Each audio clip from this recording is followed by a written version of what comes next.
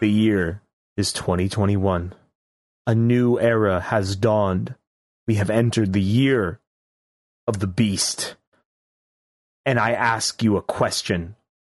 Where do we begin? My name is Wayne Radio TV, the New Year's baby. I am Cybertrog 2021. Refund me. I'm the king of the stump. My name is Balp. And our special guest, Tim Allen. Woo! Give it up for Tim Allen, everybody. We got him. We pulled him out of the cocaine just for a podcast. Welcome, Tim. I don't think we should have Tim Allen on our podcast. Yeah, I don't think we should have Tim Allen. Me neither. I don't agree with this. We're here to talk. We're going to list off every awful thing he's done. Yeah. And then we're going to beat him up. And Yeah, I don't think so, Tim. That's the episode title. I don't think so, Tim. You already got it. Yeah. This bit fucking sucks. No, it's not Tim Howland. I tricked you. It's Tim Holly. Holly, welcome, Holly. How you doing? Hi, you fell for it. It's me. You have been pranked. I ate an apple that I cut into slices, and then I ate some bell pepper and a yogurt and a bit of peanut butter and some pieces of cheese. And that was my dinner today. All together? Yeah, that was my dinner today because I was like, all I've eaten today before this is like a heap of beans and ground beef. I should have something else that isn't that. There's no chemistry there in those items. Living a positively Roman life. It's a charcuterie board for assholes. Living that 2021 life. That's what we call a poo-poo platter. I don't think that's what they call a poo-poo platter. Well, that is, because it's bullshit. It's bullshit dinner. All that stuff is good.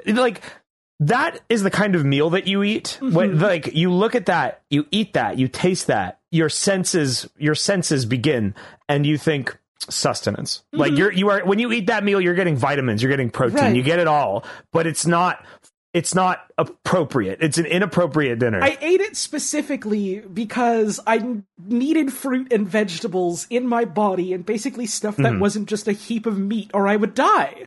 Mm-hmm. Mm-hmm. Mm-hmm. I feel like that right now, actually. My dinner will probably be not too different. Get your vitamins and vegetables, kids, or else I'll find you. So don't do it. I get all my nutrients. I'm like an apex predator. I only eat meat, and their nutrients goes into me. Wait, that's bad. Have you seen Jordan Peterson? Yeah, it'd be really funny when he dies. Damn. All right. Starting 2021 off strong. We are throwing mud on this episode of the podcast. Yeah. Tim Allen, fuck you. Jordan Peterson, fuck you. You're on the list. Who else are we going to irreparably burn bridges with? Jordan Peterson isn't living a hunter's life. He's eating the raw meat from the store. That's true. He's eating raw ground beef without cleaning it, and then he doesn't move. He just sits still. It doesn't have the adrenaline in it. Those cows haven't gotten those nutrients. Exactly. I like the idea of some, fuckhead like Jordan Peterson just, shoveling down raw meat into his gullet and then just sitting still for 4 hours at a time.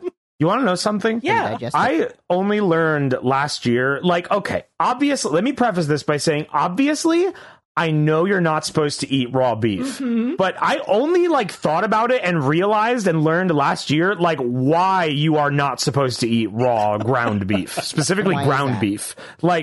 Because it is whenever you are getting steaks, like meat that is just cut from the animal, the exterior is all that is making contact with outside contaminants. Right. So you could clean that off, and in theory, you could eat that raw meat, and you would only get sick from the fact that it is raw meat. You can kill bacteria and whatnot on it. With ground beef, you can't do that, right, because all of that beef, because it's all mixed in. And I never realized exactly how awful it could be, because you can't wash the inside of raw beef. You can't do that. And that's just ruined raw beef Fridays around here for everybody. We're all really upset about it.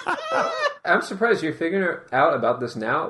This was like a dire word of caution that my mother gave me as a young child. It's were you just constantly pawing at the raw beef, just doing grabby hands at it? No, it's because you've been to a I don't know if they do it different up in New England, but I've certainly been to a place where you can go to a restaurant, sit down and order a burger, and they're like, "Do you want that How do you want your burger? Do you want it medium rare? Do you want it rare? Do you want a rare burger? I mean, but like rare is different. Like you can eat a medium rare burger is totally normal. Like that's what I get. Like a medium rare burger. The inside is still like, why would the same rule not apply, Wayne? Because it's not raw. It is less. It has made contact with the heat to some degree. That's the thing. It's not raw. It has been cooked to a proper acceptable temperature. It is not below like the E. coli bar or whatever. Now steak tartare. No one's gonna get between me and my steak tartare Saturdays. You can enjoy your rare burger and your rare chicken, and I'll sit down and eat a real medium rare is not rare. I'll eat a fully cooked meal. Like, I usually go for a medium burger, but, like, there are times in certain restaurants where I would get, like, a medium rare. It's something that I learned from my father. He didn't tell you about the raw ground beef, did he? That's why I don't eat a rare, like, and I'm not uncritical. I look at my burger, I look inside of the patty, and I see its deepest secrets, and I make sure to take that into account. I don't just close my eyes and eat the burger and accept whatever, like, monsters are entering my body. Like... Monsters? Yeah, germs is monsters, same thing. This is related. I do want to try this. It sounds, as a Westerner, it sounds so scary. It sounds so fucking scary. But apparently there, it's relatively normal. I want to try, they have, like, chicken sashimi in Japan. Do they actually? Wrong. Yes. Do they actually? Yes. No way. Allegedly, the reason why no one gets sick is because the standards for poultry there are a lot higher. Like, they don't have the same farming practices for poultry that we do here. Like, chickens, I think, usually get treated better in Japan, I assume. And so they're just like, yeah. Like, if you go into a lot of, like, yakitori places, I mean, they're grilling most of their chicken. But, like, sometimes on the menu, you'll see chicken sashimi. Wild. And it is just... like a slice of raw chicken. I don't think I want to try that. Like, even if it is safe. Like, with like fish, like the texture of raw fish it's pleasant. It feels good. It's nice and like soft and smooth. Chicken just feels foul to touch when it's not cooked. I want to. I don't know if I don't know if I'm brave enough. It might be one of those scenarios where I go and I might just like freeze up and not be man enough to not be brave enough to go through with it. You're being served a gooey droplet.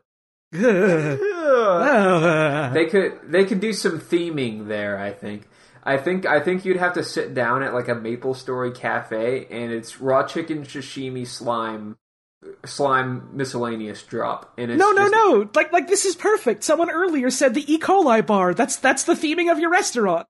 It's perfect. Could be. Sit down at the E. coli bar and get that premium Wagyu breast.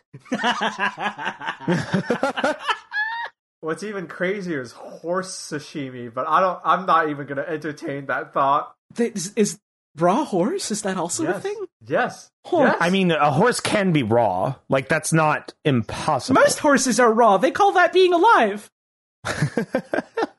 That's fucked up. I never thought about that. Is the horse raw before you kill it? Are you raw? I don't know. Awesome. I've never looked. Well, you better start. 2021, fresh new year. That's so fucked. We're all raw. We're all raw. Nah, it's fine. We're slow cooking. Hell yeah, that's the spirit. Every time you go outside and you expose yourself to the sun, you are slowly cooking your body. You're becoming food. All food that you ever ate since the first grade is still alive in your body. Yeah, this sounds like a weird, like, health, like, healing crystal type stuff where you just convince people to never go outside again because they're cooking. Avoid sunlight. It turns out heat energy from the sun, like, builds up in you and, like, it can cook you. That's why people really die.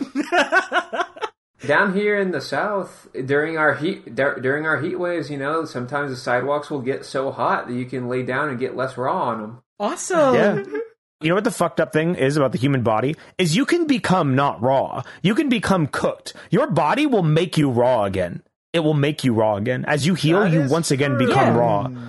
Wild. It's because you're taking in new material to generate new rawness. We have to figure out how we can keep the meat alive while we cook it, so that then we can This doesn't make this. What are you getting at? Why would we want to? What, you're going off on some kind of tangent that I don't want to be a part of. I'm trying to make conspiracy theories tonight, I guess. Where do we begin with brand new ways to torture animals and humans? I think that it's fine that it's dead when I eat it. No, the meat's alive, detached from the brain. It's not torture. It won't feel shit. It's not a being anymore like as an animal, onion. as an entity. Yeah, it's just like a like green you cook the onion. chicken breast and then you what.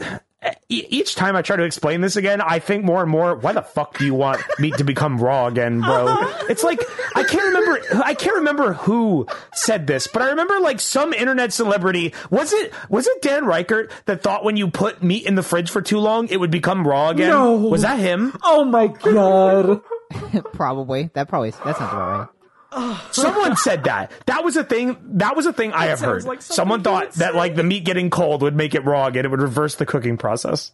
Dan This is Reichert, 2021 year of the raw meat. I'm not calling you out. Even if you didn't say that, that's just funny, so you can claim it if you want. I mean, it's the ox's year of the raw meat.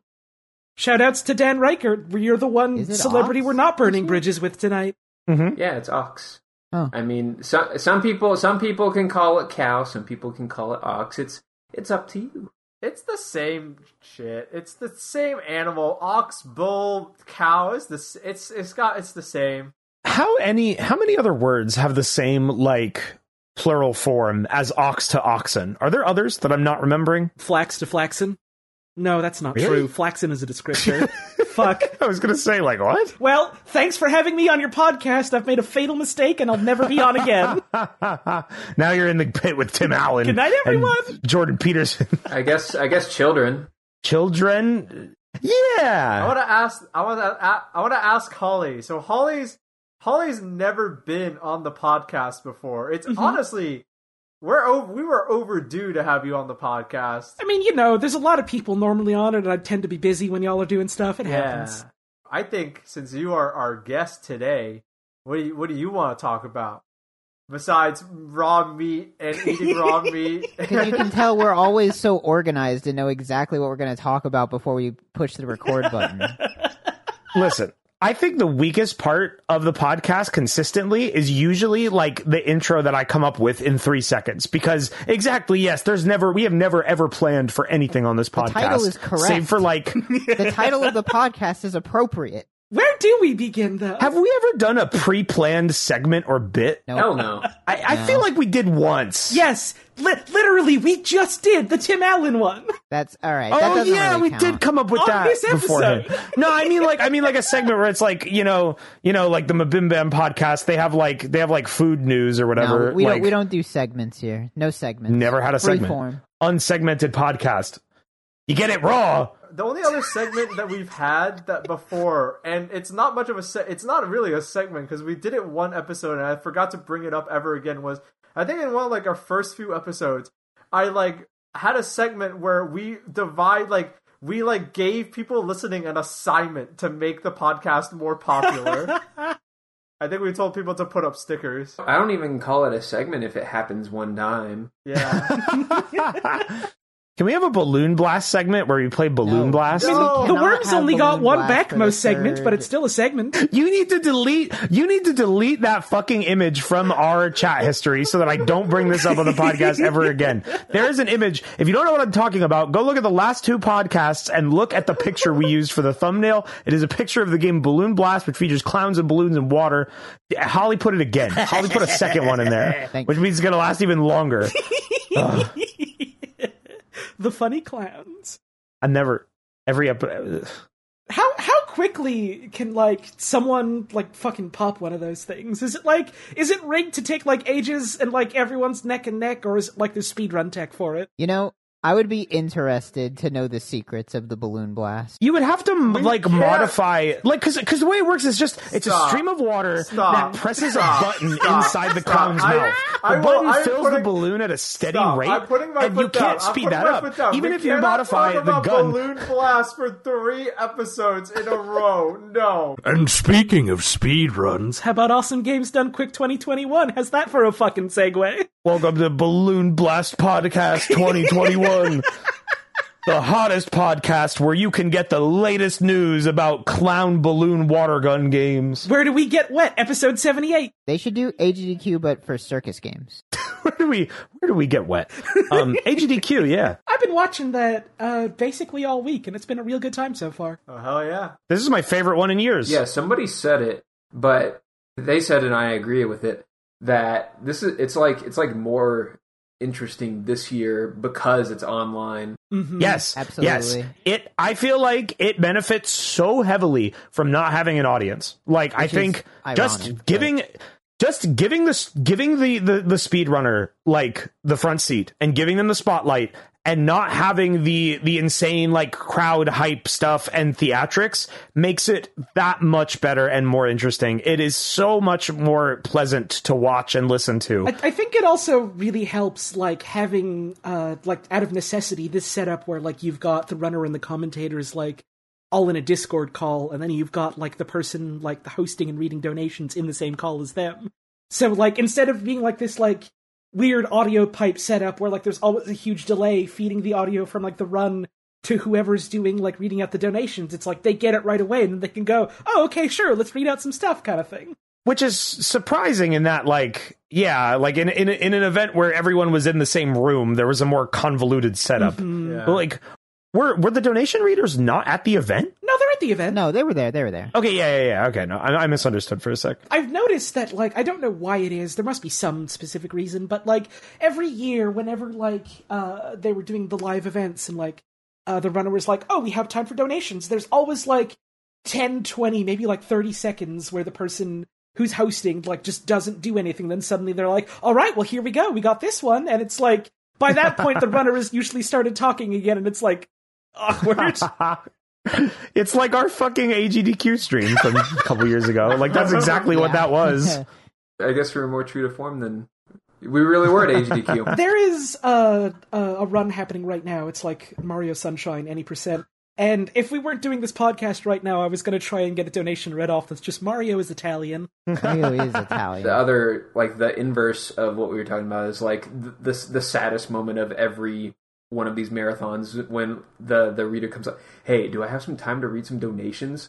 And it's just like they get blown off because the people don't even get the audio feed. Yeah, they don't even hear it.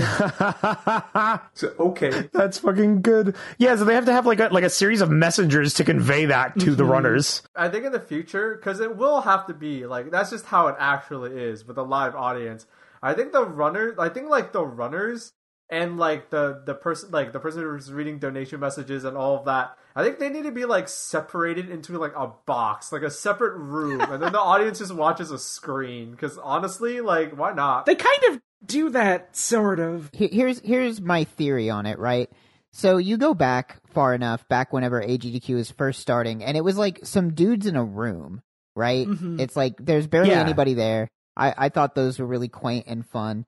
I think the problem right now is that it's too big to feel like that little quaint, like, fun I was going to say, and it's too small to be like, this is like an arena full of people, like it's a basketball game of people watching a Super Mario 64. I mean, it's popular enough that it could be, but it's a non-profit thing, so, like, you can't do that. They've reached enough critical mass where, like, they can never go back to the way it was, but also, like, because, you know, they're trying to, like, raise money for a charity, they probably don't have, like, the sort of funding and manpower to, like, get super, super huge like that. So my theory is that it is unfortunate, but current day AGDQ, not counting this year, because it's all online, the audience is the perfect size to be annoying. And I think that's what the problem is. There's just enough people that if they want to do something annoying, it detracts from the run. If you have a basketball arena full of people,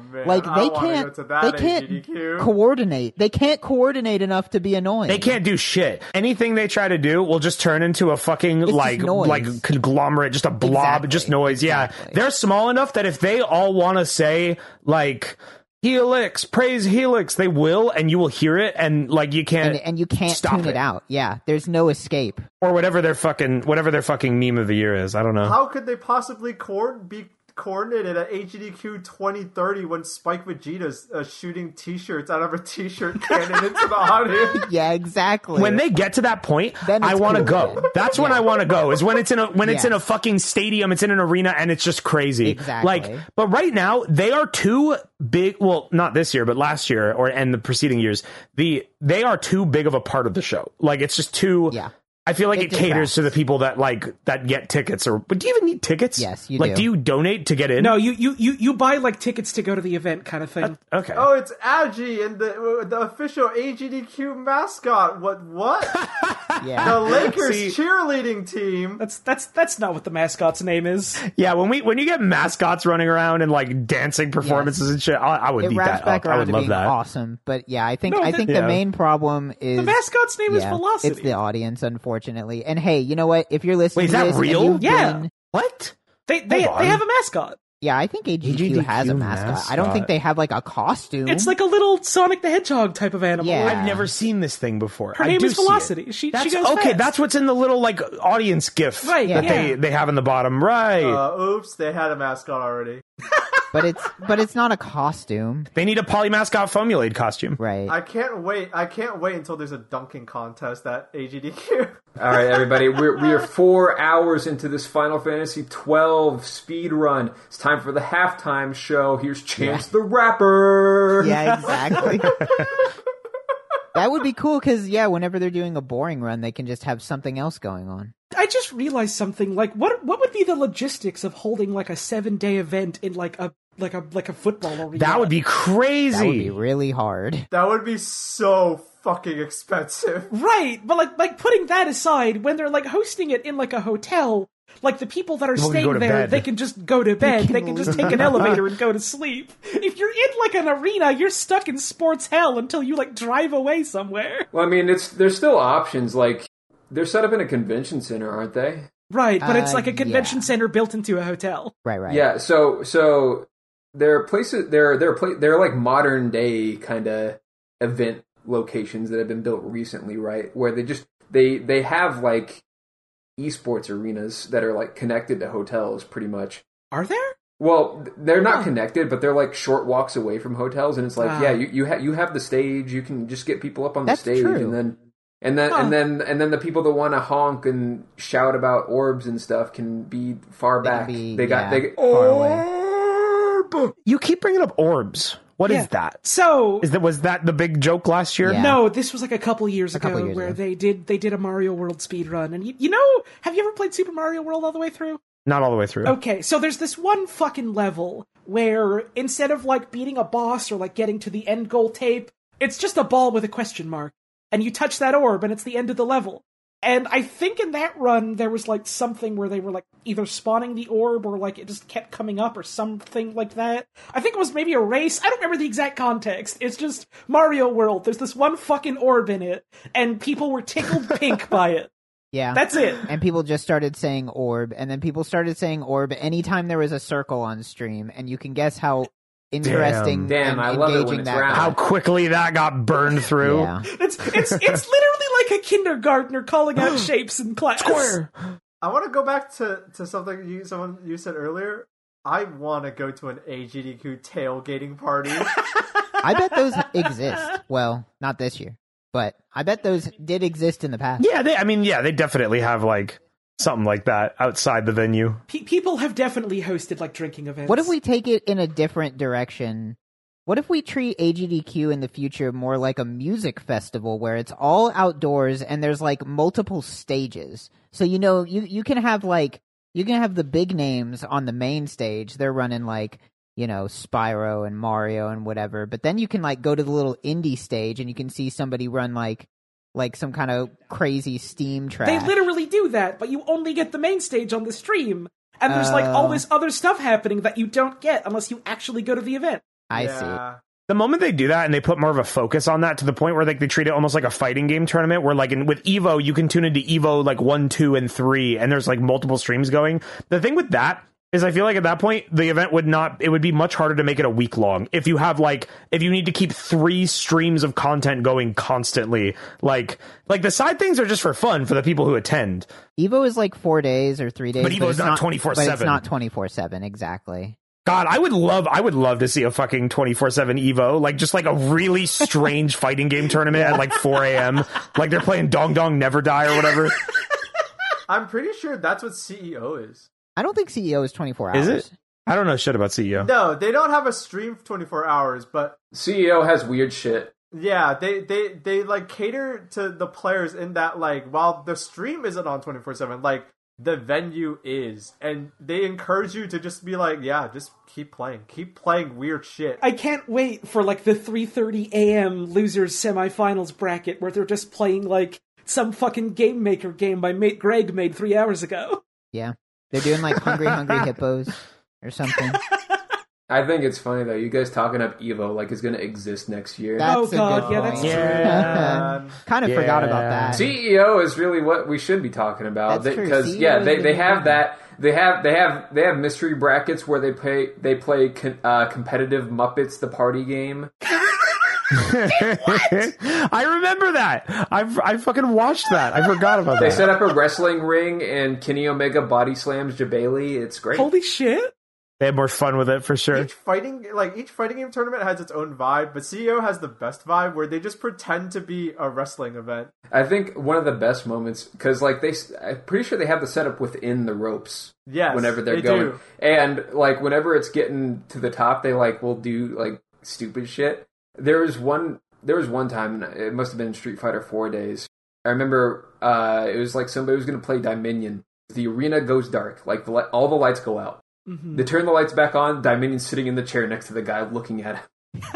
Oh shit! God. Yeah, they need like Evo's missing that theatrics, and I hope CEO could grow even bigger and still have that. I mean, I honestly don't think Evo will die. I mean, I think that they'll probably try to do it, but we'll just have to see. One thing that this conversation made me think of that I just like last year was just such a blur for obvious reasons that I like kind of forgot about this, but like is E3 gonna happen? I think E3 is just dead. No, I don't think it will. It might not. Remember last year, it was like gonna happen, and then it like, Sony pulled out. They canceled it. And then it was like, suddenly the Corona stuff started, and they had like an excuse to pull the plug. I wonder what it's gonna be like this year. So there's no point anymore. E3 well, I think it will happen. It will just be completely different because if you watch like anyone who would like talk about the way the event was, like I don't know, like anybody, Giant Bomb, whoever, whatever, right? Mm-hmm. Their description of what E3 was like, not 2019 but 2018 was. This is not an event for us anymore. Mm. It is like there are still booths where you can go check out games, right? It still feels like E3, but that stuff is so much smaller.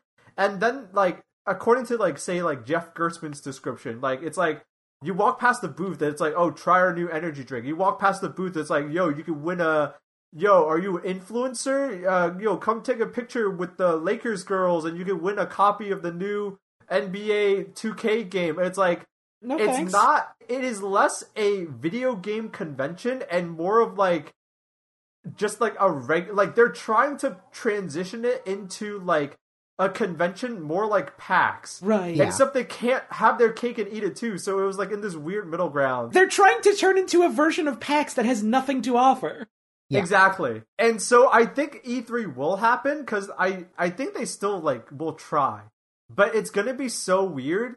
And I don't think any, like, I would not be surprised if E3 happens, but Giant Bomb's like, yeah, there's nothing for us to talk about there, so we won't go. And, like, every other outlet to do the same thing. It's sort of the like, I feel like it's the natural outcome once they turned it from, like, more of, like, a... not an insider isn't the right word, but like a professional, right? Because like that's what E3 used to be. It was a professional convention. It reminds me like what I work in my day job. We have a convention called Infocom, and it's like a boring ass convention for people who buy TVs. Like, that's what E3 used to be, is like, it was only interesting because video games are interesting. The actual setup of the convention was not created to titillate you in any way. Like, it wasn't like, oh, here are these crazy NBA basketball stars. Here's Tobuscus is here. It's like, it was just like a place for reporters. And it was like, because they kept upping the ante. Yeah. Like, if you look at, like, I really love the energy of, like, late 90s E3s. Like, when E3s, like, the shit that they would put in late 90s E3s, like, they were building them to attract and titillate those industry people. But the shit was great. You would have, like, fucking, like, mountains of just, like, Wario standing on top of, like, a fucking, like, ice cave. Just, like, this crazy shit that they don't do it like that anymore. No, now it's like they opened it up to the public, and now it's for everybody, and unfortunately, everybody has boring taste. I was thinking to myself, like, oh, it's like a case of them, like, they caught fire in a bottle and they weren't really able to, like, do anything with it and it just fizzled out. I think it's less like that and more like they found the bottle was suddenly on fire one day. Yeah. And didn't know what to do with it. And I mean, it also, additionally, it's so easy for companies to run their own. Like, before it was like a necessity to get your information out to people. You had to do, like, this industry convention. E3 was where everybody was looking. Yeah, that's also true. But now everybody's looking everywhere. I feel before E3, like, met a watery grave, or probably will. That was what I was saying. I was watching, like, a bunch of videos of, like, old promotional stuff, like VHSs that they would send to people that were going to come to E3. Or no, it was VHSs that they would send to people who had to, like, set up the merchandising, like, promotional material at E3, and the shit they had just looked so cool. Like, Nintendo stuff was awesome. And I was saying, like, I wish they could go back to that. Like, next E3, like, make it like a 90s throwback year. No way. In a good Would way. Never happen, unfortunately. Here's the thing. E3 is not fully the companies. Do you know what I mean? Like, E3, there is an organization that makes the rules. It's, and what's it called? That's the problem, right? Like, do you think, because, like, look at, like, the Microsoft, like, look at, like, for example, the presentations are always still swanky. Like, even if E3, like 2018, right, the last real E3, like, if you watch the people who still showed up for that one, like Sony, Microsoft, like, they want to put on a show. But I get the feeling that, like, okay, I get the feeling that, obviously I'm just guessing, but if I had to wager a guess, like, the organization themselves are like, okay, no, the show floor is going to look like this. We're going to have a booth where people can win a copy of NBA 2K and try energy drinks, and it's like, it's just not. We got a booth where you anymore. can look at JPEGs, scroll side to side, and when you land on them, you get them. All right, we can have a bounce house. You can win a PS4. Finally! Put a bounce house, put a hot babe in it, done. Put a ball pit. Like, that was a thing. That, like, I distinctly remember. Put a booth babe I distinctly remember, like, a Sean Chatfield video. He's just like, he's at E3. There's just a bounce house with, like, businessmen getting into it, and there's booth babes stationed outside of it. It's like, oh, come in and jump around in the bounce house. Maybe you'll win an iPad. And then, you just have, like, businessmen and journalists lining up. Did you win something from the bounce house? Yeah, I guess. Was there a mini game you could play within the bounce house? Now, no. That's what you got to do. That's what you got to do. Invite me into the bounce house, but I have to jump through wings like it's a fucking Banjo-Kazooie mini game. Boing, I gotta get enough wobble. points to win the iPad. You have to win enough points to get an exclusive demonstration of Far Cry 7, the Revenge of Custer's Gold. I have a question for all of you. Mm-hmm. It can be for anything. It doesn't have to be even for a specific game. But what is your dream E3 setup? Like, if you were given the money, the resources to, like, E3, like, to make my own booth? Yeah. What would you have? What would you do? That's a hard question. The thing about that, Balp, is that, like, the booths are themed around, like, their IP. Right. I know. I got mine. I want them to build like out of foam and whatever the hell else they use to make their little, like, set pieces. I want them to make, like, a 2D plane a 3D space, but a 2D plane, basically just a lane that is just like a Street Fighter level. And then I want them to invite people in, and they give them like sock'em boppers that are themed after like Street Fighter characters, and you get to fight other people while they blast like Third Strike tunes or whatever. And that's how they promote Street Fighter 6 Strike. You know, that's interesting. Well, no, that's what I say this a million times. I say it again. Street Fighter 6, you go back to the Third Strike aesthetic, you will make billions of dollars, and I will play your game. And I will play your game. The most important thing of all. Same company, Capcom. You want to promote Monster? Like, I'm imagining if we went down the other fork in the timeline and E3 was still cool, but in the modern day, like I would want a real Monster Hunter canteen where people are just serving cool. giant food. That'd be great. They need to do that. And you could get a ticket and wait in line to get like big lunch. Yeah, that would be sick. They invent felines. Yeah, and they make cats that walk on 2 legs real. There's just a big cat serving you your dinner. I think they call those fursuits. Then it gets weird. Yeah, then it gets now it's weird. I'm trying to imagine how much it would cost to pay for a real life version of a Monster Hunter like G rank meal, and I think it would be upwards of $300 easily. It'd be a big meal. God, it looks so good. Yeah, you could never eat that much food. Is the sad truth. And you have to be a hunter. Yeah, I could. Balp is a hunter. We know that. 10,000 Balp breaks bones with his teeth and drinks the marrow. He's a hunter. Yeah, that's true. Right. Balp wakes up every day and he's like, all right, I'm going to like have my breakfast. I'm going to have a coffee. I'm going to do like my stream. I'm going to do like any other like work I have to do. I'm going to have a big dinner. I'm going to pick up my giant hammer and I'm going to go out and kill the dragon.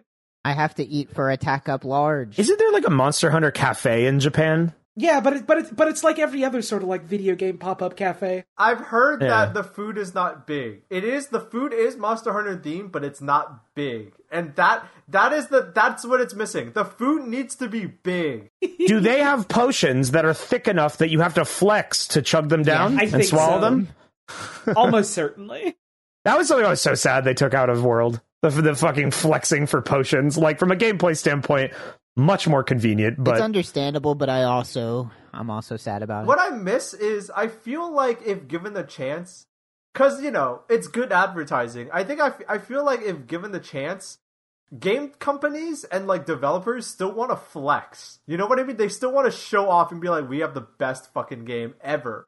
I feel like E3 just isn't the place to do that anymore, and like the closest thing I can think of to like my dream booth idea is like Nintendo bringing back the Wario franchise, new Super Wario 3D Land or whatever. I was watching AGDQ and they were playing Wario World 3 or Wario Land 3 or whatever, and I was like, why the fuck have they not made a Wario game in like 20 years? It's like the Wii. Because Nintendo doesn't know how to make good ideas anymore. Damn. Except for when they do.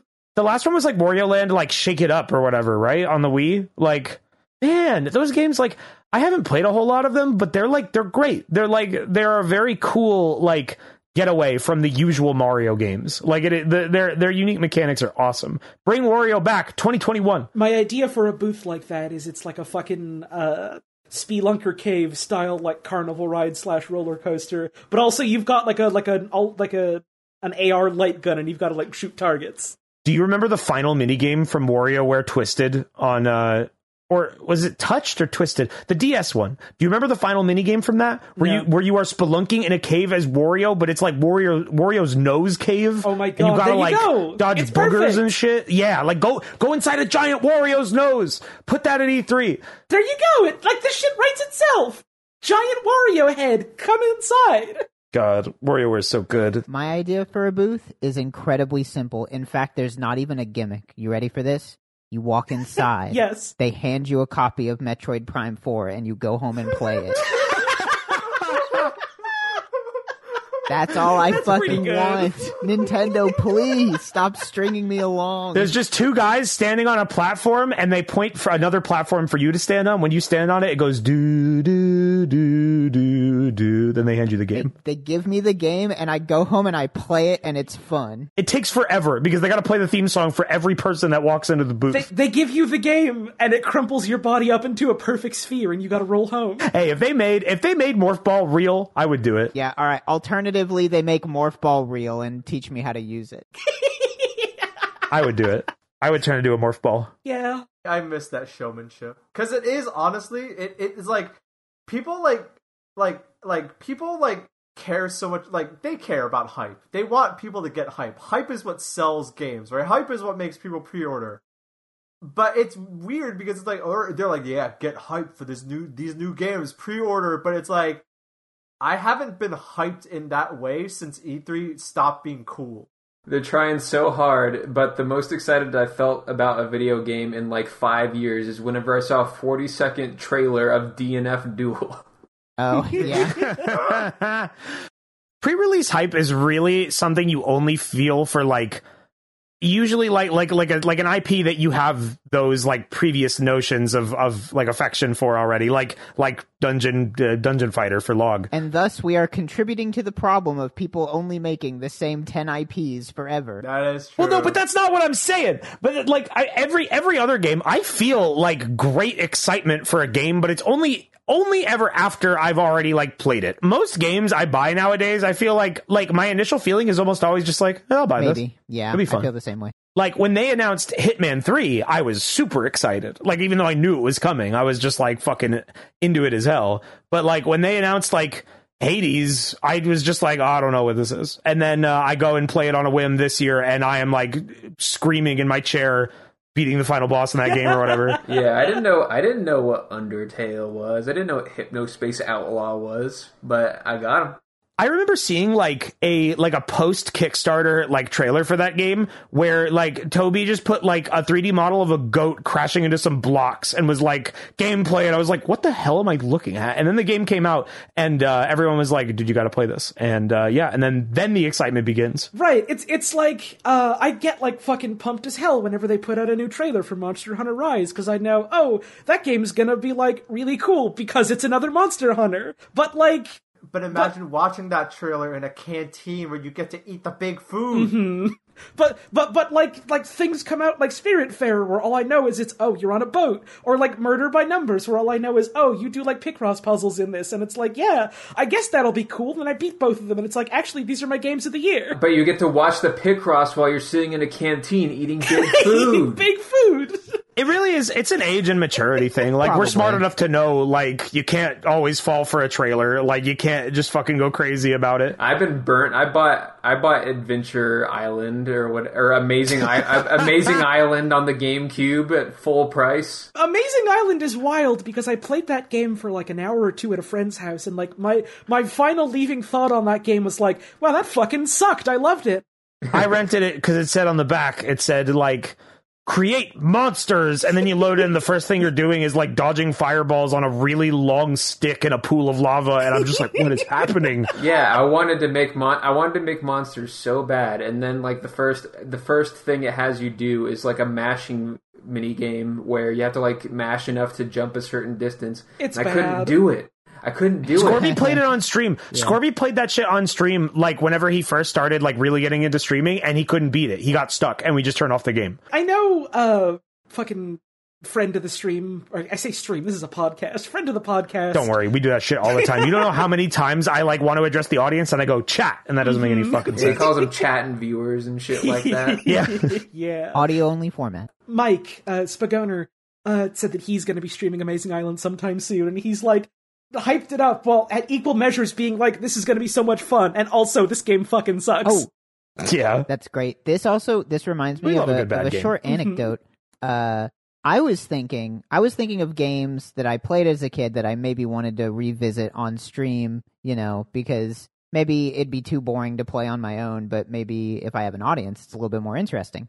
I'm like, all right, Jet Force Gemini for the Nintendo 64. Let me pop this bad boy back in, see, because I remember never being able to beat it as a kid. And in my brain, I was like, I probably couldn't beat this because I was like 10, and video games are hard when you're 10. Kid. I could go back now and probably just breeze through this, and it's probably great. Let me tell you, Jet Force Gemini is the worst video game I've played. I think I played it for 20 minutes. Fucking bad. I played it for 20 minutes. That game has the worst controls of any game in history. I feel confident. What is the game? So whenever I think of N64 era games, because of you, Jet Force Gemini and Rocket Robot on Wheels are the first two games that pop into my head, because those games stand out to me because their names are great. Jet Force Gemini is an amazing title for a game. Rocket Robot on Wheels is fucking great. Let me be clear. Rocket Robot on Wheels, great, amazing game. Actually made by Ubisoft, which is really funny. Jet Force Gemini, worst game I've ever played.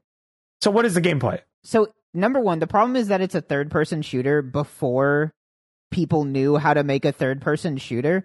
So, let me try and think of the controls. So, you walk forward and backwards with the up and down C buttons. Okay. You constantly control like your feet are slathered in mustard. What else? There's no lock-on mechanic, and the aiming controls are like, how do I describe the aiming controls? It's sort of like the controls where it's like you edge the cursor towards the edge of the screen and your entire person moves.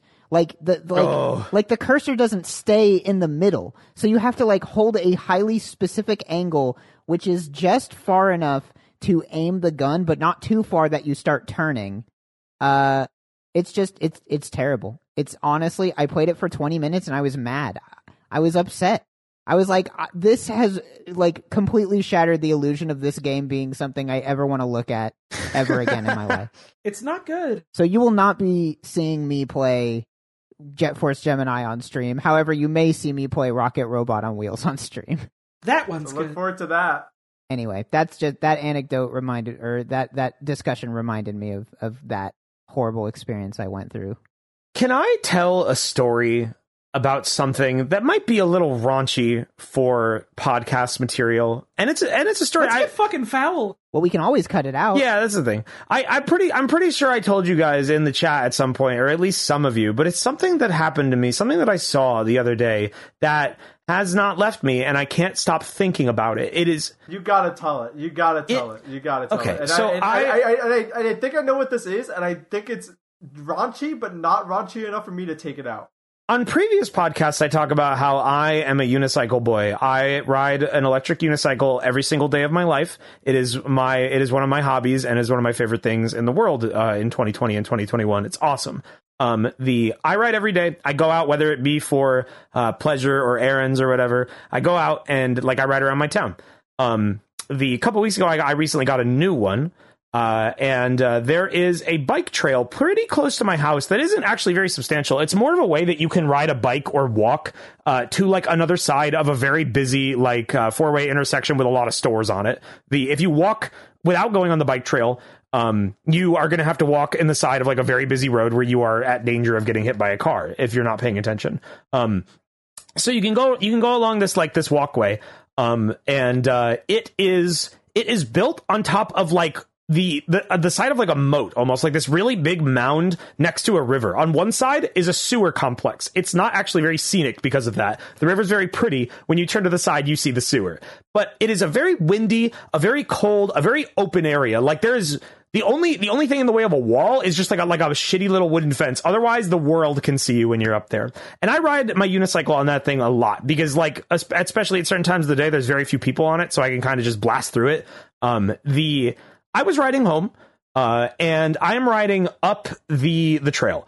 On my left, as I approach, from at this point, a good few hundred feet away, I see what looks like two people sitting down, and I don't think anything of it. As I get closer, I realize that they're sitting near a corner where you kind of can't see all the way. And as I get closer, I see what it is. It is a woman sitting up against the fence, with her legs kind of spread, and in front of her is a man who had his mouth on eating pussy through jeans.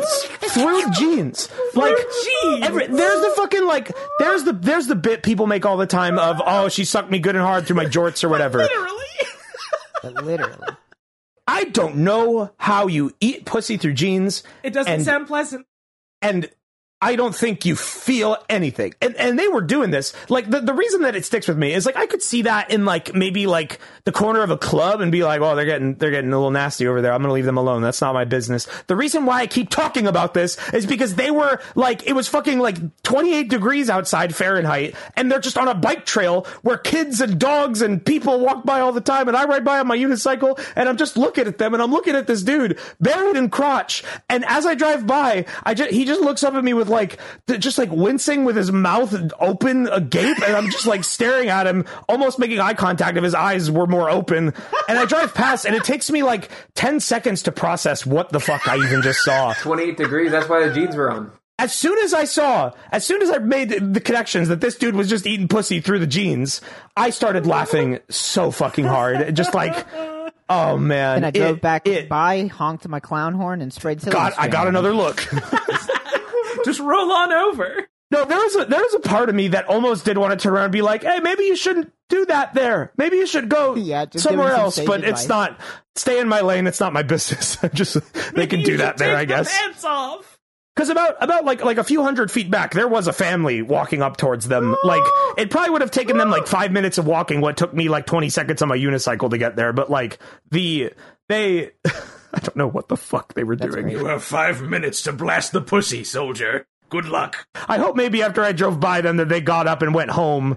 They were that horny. Please walk home first. You got a place with walls around it, I'm sure. Mm-hmm. You could find somewhere better than that. Better than the bike trail next to the sewer. You've got walls and a roof and like a comfortable bed you can sit on and take the pants off in peace, you fucking animal. I really enjoyed that story because I was on a roller coaster not having heard it before, trying to think in my head, what's the big twist going to be before it happened?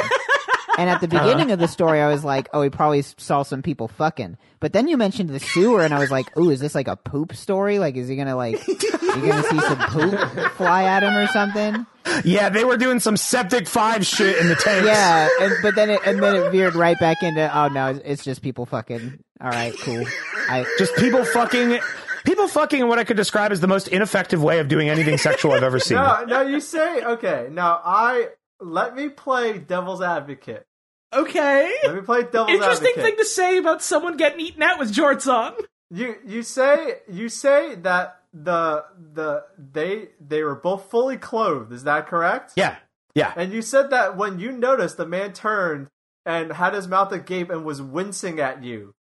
Yeah. Where is this going, yes. Val? I think he was just having an allergic reaction, and they were on a nice bike ride. He was having an allergic reaction. To what? And they had to stop. They had to stop immediately, and they for whatever reason picked the most inconvenient way to use an EpiPen.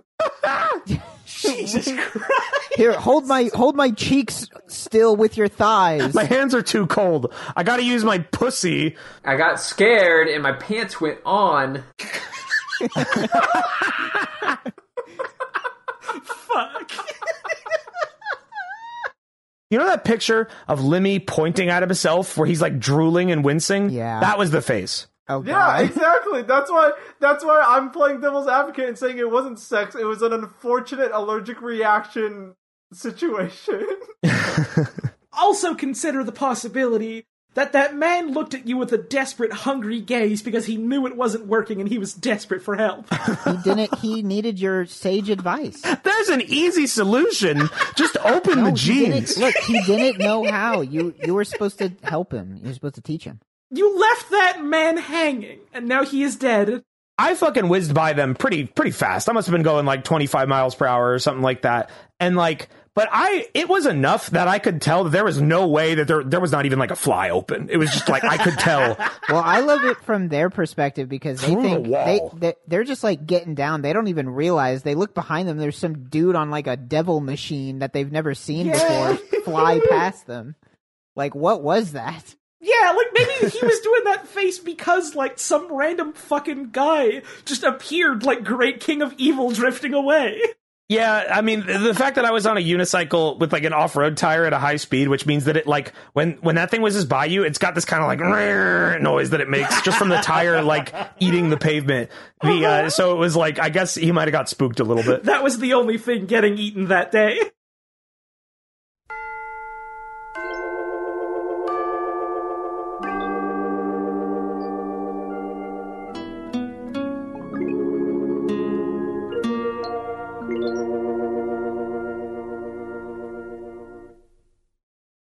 Holly? Hey, Hi. Holly, why did you link the poster, like the movie poster for The Thing in the... Oh, I'm glad you asked. I was waiting for someone to notice, and it was Uh-huh. specifically because earlier you said, well, here's the thing. That's a long payoff. And speaking of things, let's see what things people are asking us in this question period. Yeah. Ooh. Holly's a fucking natural. There 2021, we're chasing the segues. It's all we've got. Please. Yeah. This one's from Anonymous. They say, my question is for all of you is, if you could have a perfect custom vehicle, what kind of vehicle would it be, and what special features would it have? Assume that this technology is slightly more futuristic than what exists now. That's from Anonymous. Jetpack with a wingsuit built in. That's about pretty cool. My answer is completely, it is implausible, but also very practical. Just give me what I already have. Give me an electric unicycle that somehow coats me in a shield that makes me perfectly aerodynamic, that makes wind pass through me. And also protects you from, like, dying if you crash. Honestly, showing 70. yeah. Yeah, like cover me in a force field that, like, if I fall off, I'll just, like, float for a second and then hit the ground. You just start rolling like it's a monkey ball. Yeah, that'd be good too. But that could be destructive is the thing. It needs to stop me. It shouldn't preserve my speed. That's bad. But then you're gonna get there too slow if you it's gotta preserve. I also would accept just a literal monkey ball that is somehow like an actual form of transportation. Like, that'd be kind of awesome. That would be pretty good, yeah. Imagine a monkey ball vehicle that somehow made it feel like the world was actually tilting around you like in the game when you moved. That would be so fucked. You would have to control it in first person, though. Like, first person monkey ball would be nauseating. It would be scary. It would be fucking horrifying. Every time you climb into it, a voice goes, Ready? Go! Go! The boring answer is like Fallout. The boring answer, the not funny answer, which isn't great for a comedy podcast, but whatever. Can I just have like a teleporter? I feel like that would just fix a lot of my problems. Is that a vehicle? I guess that's not a vehicle. Not a vehicle. It's a method of transport. Significantly more technologically advanced. No, it's a machine specifically designed to transport you from one location to another. I figure that's a vehicle. Is an escalator a vehicle? Yes. I'm gonna really push the limits of what we define as a vehicle, and I want to say I want a belt that just teleports me wherever I want. I think that goes beyond slightly more technologically advanced. All right. Rocket powered pogo stick. An escalator is not a vehicle. Okay, I'm wrong then. That's fine. I'm wrong a lot of the time. Both systems are integrated into a building for moving people. Like the difference, like I think a vehicle has to be able to move itself freely. Like the vehicle is the object, not just the avenue. So then you put little wheelies on the teleporter. Problem solved. Yeah, and I can wheel it around. I'm curious what Log would want. You know what? Can I take a guess? Log, I bet you want a fucking like Jetsons car that makes the noise. That would be pretty cool. Honestly, just flying car is good. I mean, like I was gonna say like a egg type vehicle, but like an Eggman, like Eggman, maybe or egg shaped. Oh, I would love Eggman's little like floater hover car. That'd be great. That's too advanced. So what I would want would be like extreme moon shoes, like industrial moon shoes that have extreme bouncing strength, extreme shock absorbers, so you can fall from a great height and it won't affect your bones in the slightest. That'd be practical. I like that. So something that would allow you to just like do kangaroo type movements. I'm still sticking with jetpack wingsuit. I watched someone play like Just Cause 3 during GDQ, and like there was an entire DLC about like getting a jetpack and also gliding around with like a wingsuit and a grappling hook, and I just thought like, man, that's cool as hell. I want to do that in real life and not die. Ooh, can I change my answer to just the wing cap from Mario? Sure. Is that too advanced? Can I wear a hat that allows me to fly, but like I can't gain height, I can only lose height, so I have to like jump off a building? I mean, the question said we can be futuristic. I reckon a hat that lets you fly is futuristic enough. I'm trying to think of what I want, because the real answer... Food truck. Come on, I mean, bro. that's not really futuristic, but... Food truck with a replicator in it. Kart Star. Now we're talking. Food truck that knows you. food truck, but it's got like the fucking Knight Rider AI, so it like knows exactly what you want to eat. Shut up! Stop making me want this. Come on, we're putting stars in his mouth. Okay. Replicator truck.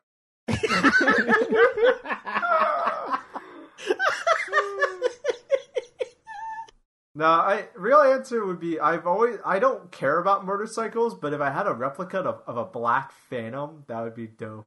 Hell yeah. The Black Phantom is just this like old, like post World War I motorcycle that was manufactured in England, and it looks dope. The real ones go for like $1 million each, because they're rare. But I would love a replica, especially because a replica would not have asbestos in it like the real ones do.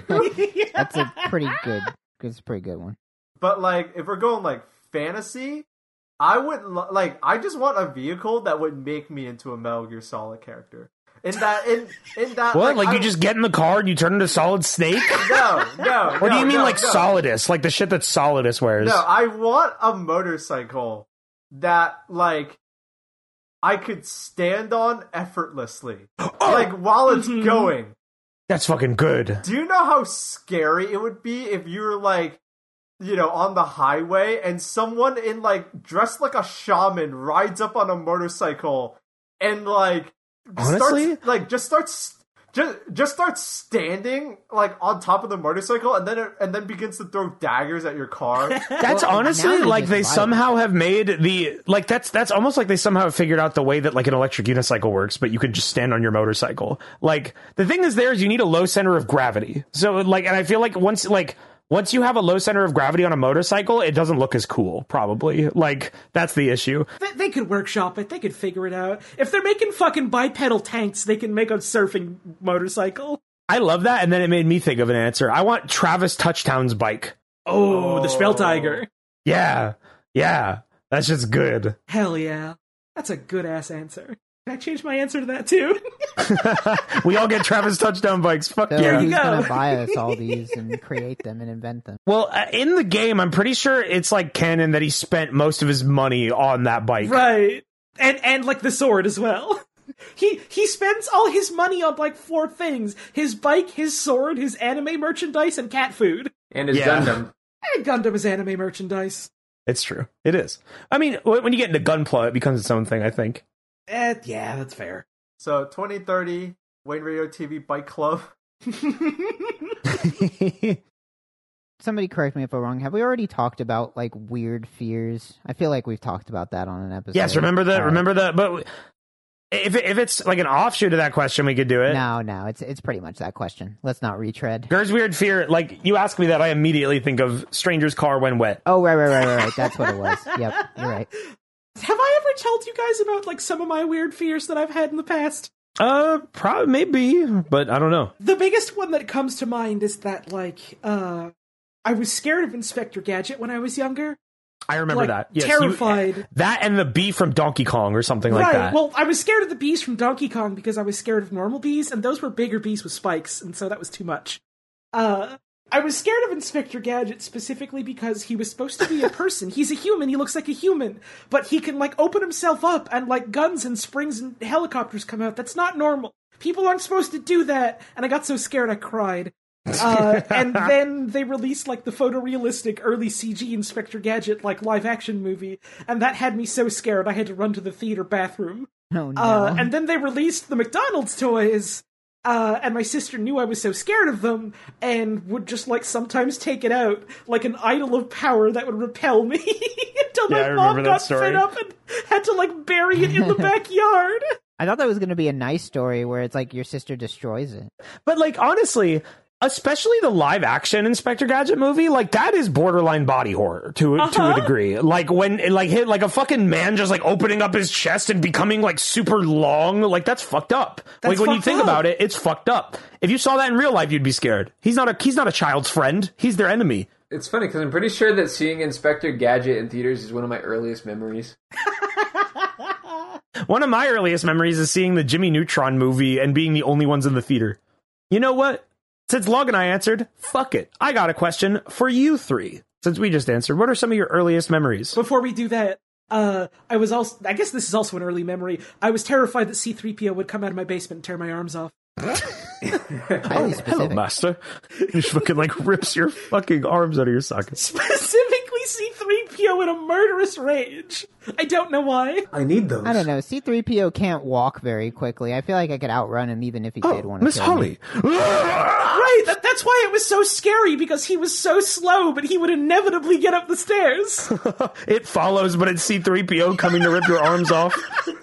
You can only see C-3PO, but he's coming for you. How come the person in It Follows just didn't get on an airplane forever? The thing that was following her couldn't get it on an airplane. It don't have a brain. It just walks.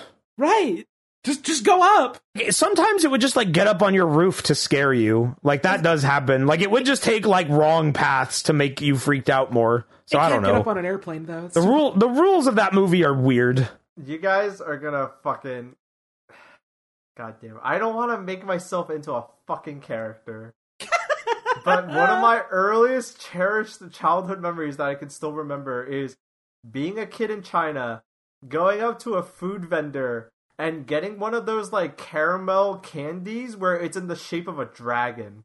Oh, hell yeah. So it's just caramel, but what they do is they drizzle it onto a stick really fast, and they draw pictures with it, and it's in the shape of a dragon.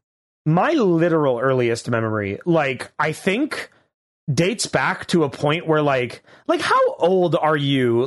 Scientifically, how old are you supposed to be when you actually start to have 17. memories? Do you guys know the age? 17. I feel like I 17. I feel like I have a memory from when I was 1 or 2 of specifically the memory. It is just an image. It is me lying on my parents' king-sized bed in their room looking up at the ceiling, and I know that I was super young because the image is warped to hell. I remember looking up at the ceiling and seeing paintings all over it, because they had a lot of pictures up on their wall. They did have a very vast wall of paintings, but I remember it climbing up to the ceiling, just the craziest paintings and photos that they definitely didn't have up there. But it's just that. It is the most basic memory you could get. It is literally just a picture in my head that I will always see. Earliest memory for me is me waking up and I'm like, whoa, where am I? And my mom was there and she was like, you're at home. and I think I was like, oh yeah, you're my mom. Okay. Did you have amnesia? Your first cognitive thought, just the self-actualization of Balp's brain, just coming into form. The reason why this memory is so weird to me is because I literally cannot remember anything but that, and it is a very simulation-esque thing to have, where it's you wake up, you're oh, I don't know where I am, and these facts have been burned into your mind. Rebirth. It's I'm the Matrix, right? My mom's oh, you're at home. I'm okay. These are the things you must know to live in our world. And I'm like, oh, I guess that's my mom. It's I just roll with it. I have something like that too. Well, I mean, it's not exactly like that. I remember the exact moment that I realized that I could move my eyes. And it was much later in my life. Yeah, you were 10. No, I think I was 6 when I realized. Oh, yeah, I don't know. And here's the thing. I am 99.9% sure that I moved my eyes at some point prior to that. Probably. But suddenly I realized I was in preschool, and I just started looking around the room while moving my eyes, and I'm like, whoa, I don't have to turn my head to look around. This is crazy. And were you moving like Frankenstein before I was. I think I thought I was. I just don't think I was ever conscious of the fact that I was literally moving my eyeballs. I have a memory like that too, but instead of for eyeball moving, it was I used to be a mouth breather a lot as a kid, and then I think one day my sister just got really fed up, and she was just why are you fucking breathing? She didn't say fucking. I'm saying that because I'm an adult and I like to swear. It's 10-year-old girl. Why are you fucking breathing? she was like, why are you breathing through your mouth all the time? That's weird. Why don't you breathe through your nose? And I very vividly remember just saying, you can do that? Oh my god. Yeah, that's the thing. I think it's the exact same thing as what happened to me. Where you're using these body functions, but you just never thought about them. Yeah. I think it was a mix of like, maybe I had just developed the eyeball muscles enough to like be able to like rapidly, like to be able to do tricks with my eyes, you know, like look at circles and like move them back and forth, you know, eyeball tricks. I was 5 or 6. I remember around age 2, just sitting down playing with the toys. Age 2, not like his age, but like BC. I remember in the second age. The second age. 2 years after the planet. But yeah, around 2 years old, just like just suddenly like stopping what I'm doing and then looking up and then like going up to my mom and telling her, "Hey, I can talk." That's kind of scary. I feel like if my kid did that, I'd be a little wigged out. Real talk.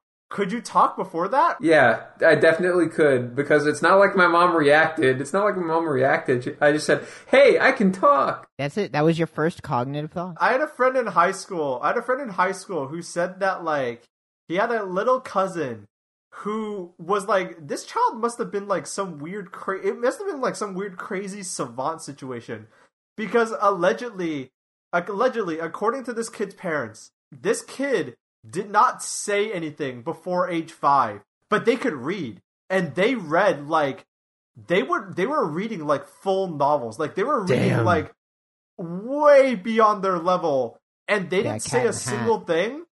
And then at some point when they were 5 years old, they were just like, "Okay, I want to talk now," like to their parents, like I want to talk now. Mother, like, I believe I will begin speaking. That's crazy. I will now converse. I have deemed you worthy of hearing my voice. You've passed the test.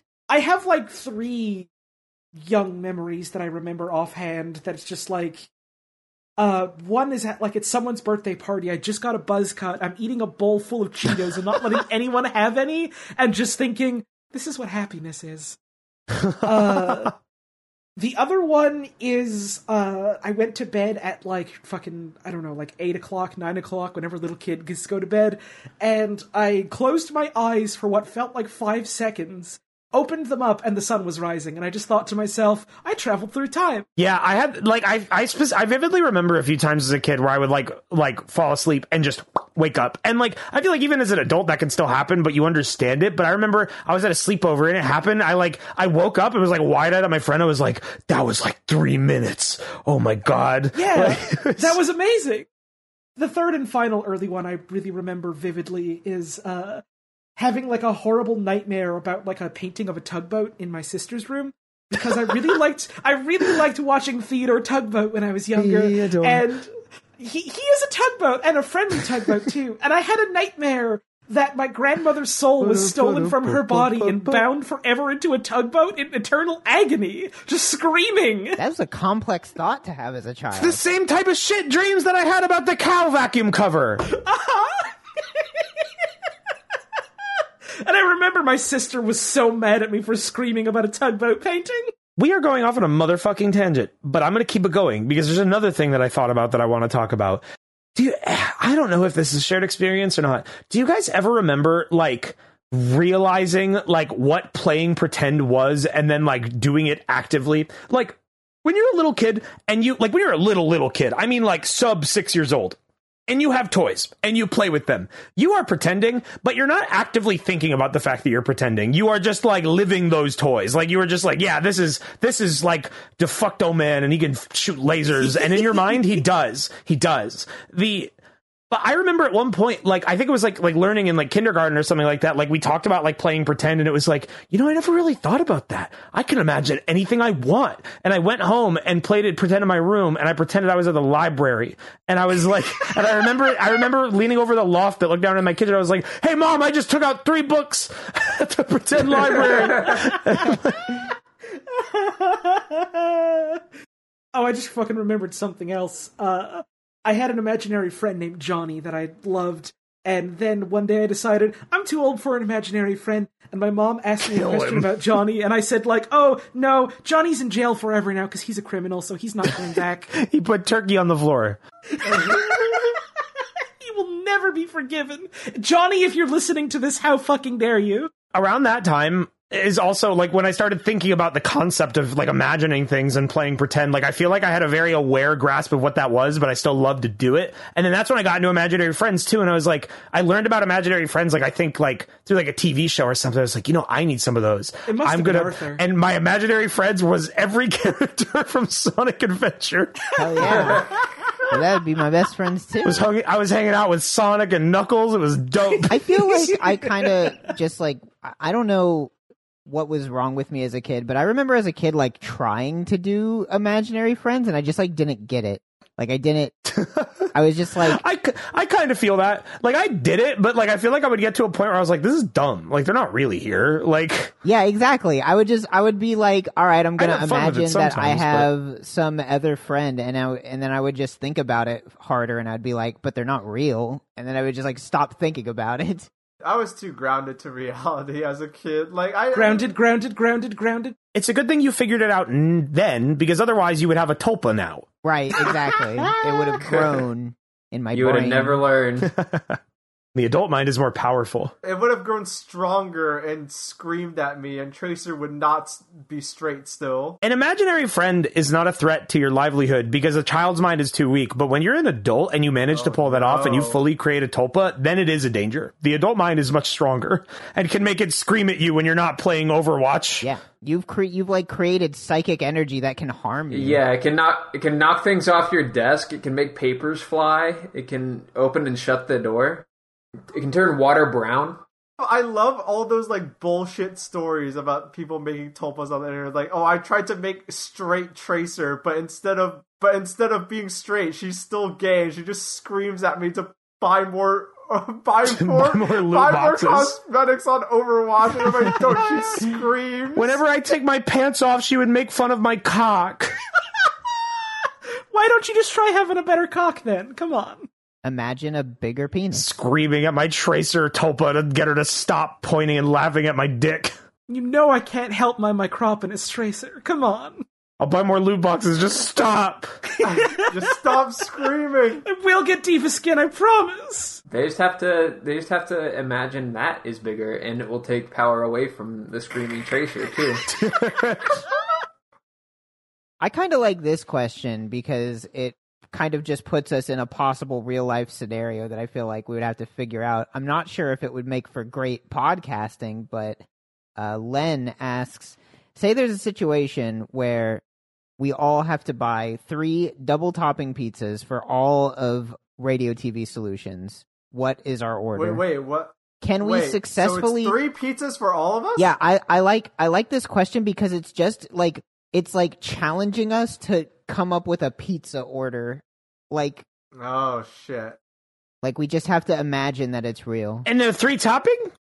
No, 3 2 toppings. Yeah, 3 2 toppings is what. So we have cheese to is not work an option. So you can't have the tabula rasa. Here's the thing. I think this is easier than it sounds because most pizza places, if you say like, can this pizza be half this and half this, they usually oblige.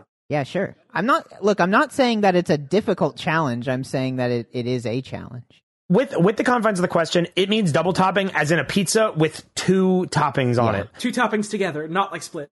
Yes, they have to be, every slice must have 2 toppings on it. Here is my recommendation. You have the base cheese pizza, your typical mozzarella sauce bread. Pizza number 1. Breaded chicken and Parmesan cheese, which is a topping. That counts. Chicken? I've never had breaded chicken pizza. You've never had breaded chicken on a pizza? No. I mean, that sounds good. I'd totally eat it. I've never had it. I'm more mystified by, like, Parmesan cheese being its own topping. That's just, like, an extra where I come from. You can get a significant amount of it and baked onto the pizza. Either that or provolone. Either Parmesan or provolone on the pizza, because then that is a chicken parm pizza, and that shit's amazing. That shit's great. Yeah. Second pizza. Let's go for... Do you think pepperoni's too overpowering?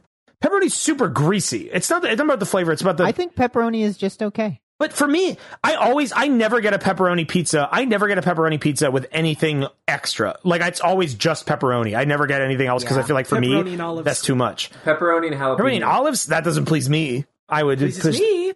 but it has to satisfy everyone. No, we're getting 3 pizzas to satisfy everyone. That's true. You don't have to eat all 3 pizzas. Not all 3 have to satisfy everyone. No. Okay, all right.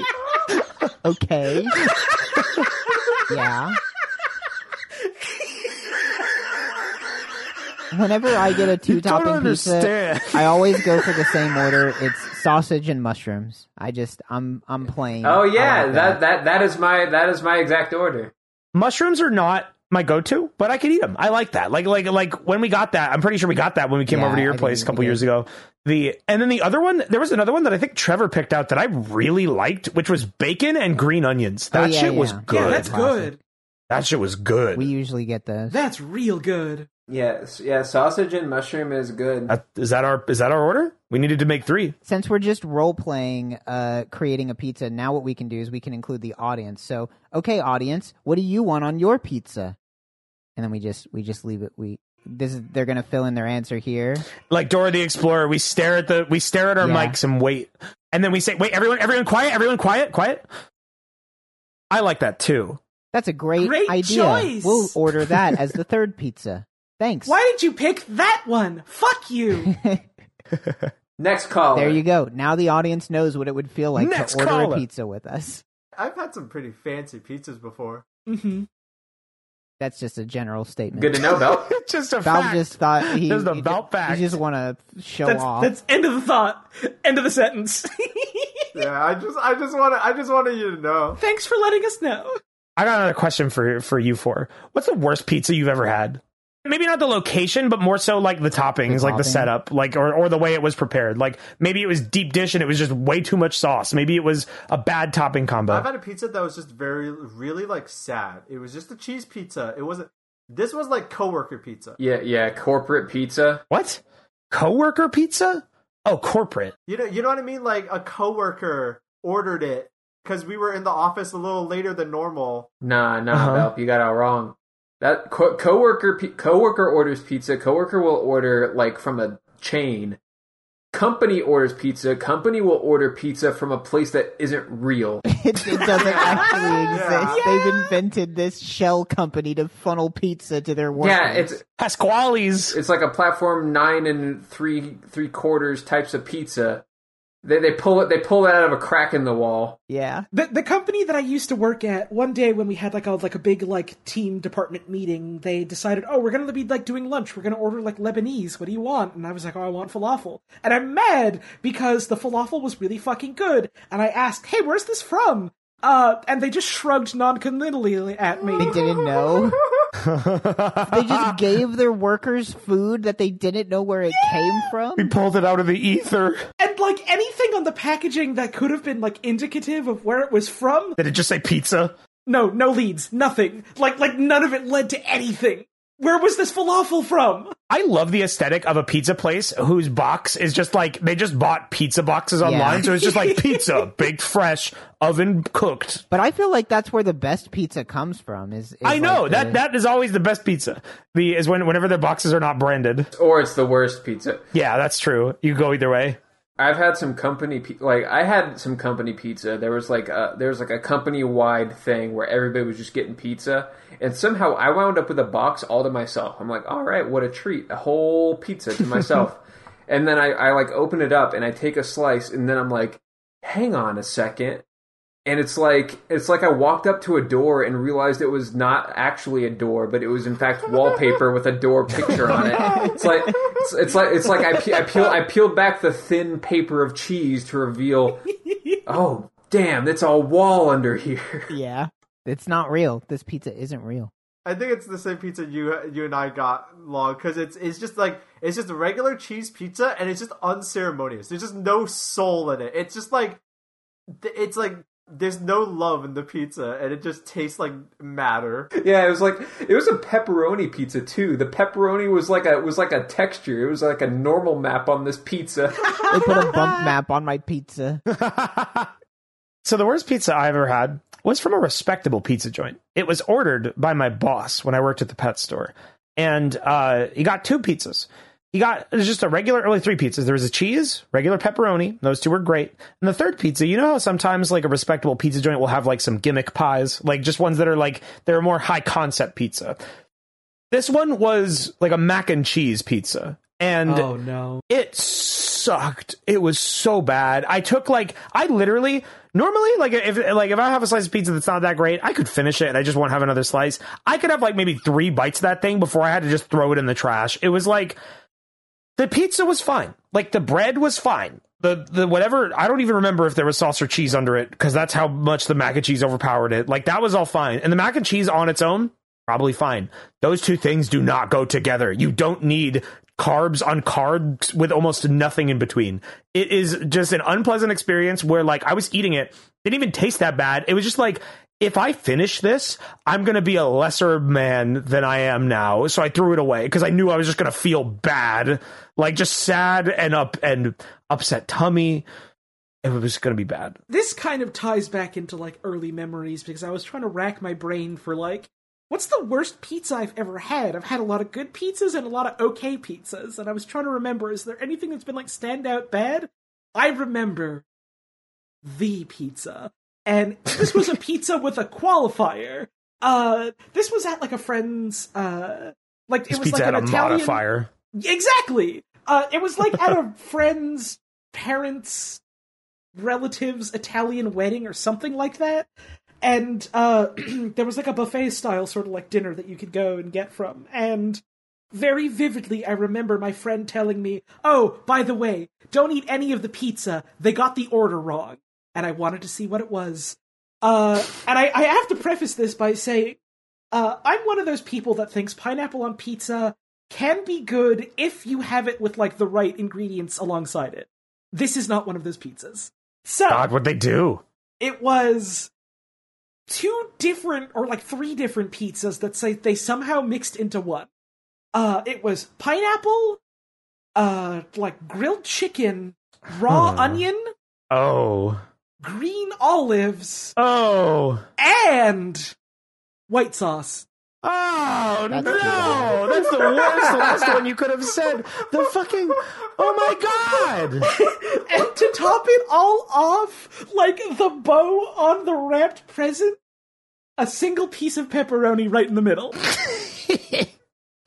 You cut that 8 ways, you get a tiny little piece of pepperoni on every slice. Yeah, you got a Bate Papo order all the way in Canada. That's crazy. I don't know how you accomplish that. It wasn't good. So when you started that, pineapple and chicken, I could see that. That's probably not awful. Okay. Pineapple and chicken is, like, good. Then everything else you added was just, like, another... Oh, my God. Yep. I feel like I'm in a situation where, I kind of can't think. I'm trying to think of, like, a specifically bad pizza. The only real memory that's coming to me is, like, something that I feel like is probably pretty universal for most, at least, like, Americans is, like, school pizza, you know? That stuff. Counts. Yeah. I feel like that's that probably... pizza is really in a league of its own, where it's like prepared almost like slice by slice. Yeah, I think. I mean, it barely qualifies as pizza. It's like a piece of bread and cheese and sauce. You just reminded me of a nightmare that I had suppressed. Not a nightmare, a real living existing pizza. My school, when I was in middle school, they would have pizza like most days. And it was like they would just give you this big triangular slice. It was really thick bread, and it was kind of like always just like a little bit stale, and the cheese wouldn't really like it. The cheese was a little plasticky, but it was acceptable. You could eat it, and it wasn't that awful. One day, they had cheeseburgers for lunch. The next day, they used the leftovers to make cheeseburger pizza. I would like to describe to you how this pizza was prepared. It was the normal pizza slices, which was weird bread on weird sauce on weird cheese. Sop. Then, on top of that, they crumbled up the leftover burgers, and they sprinkled it onto the pizza. Then they poured nacho cheese all over that. Wow. Then they put one giant pickle slice on the pizza. Right on the pizza.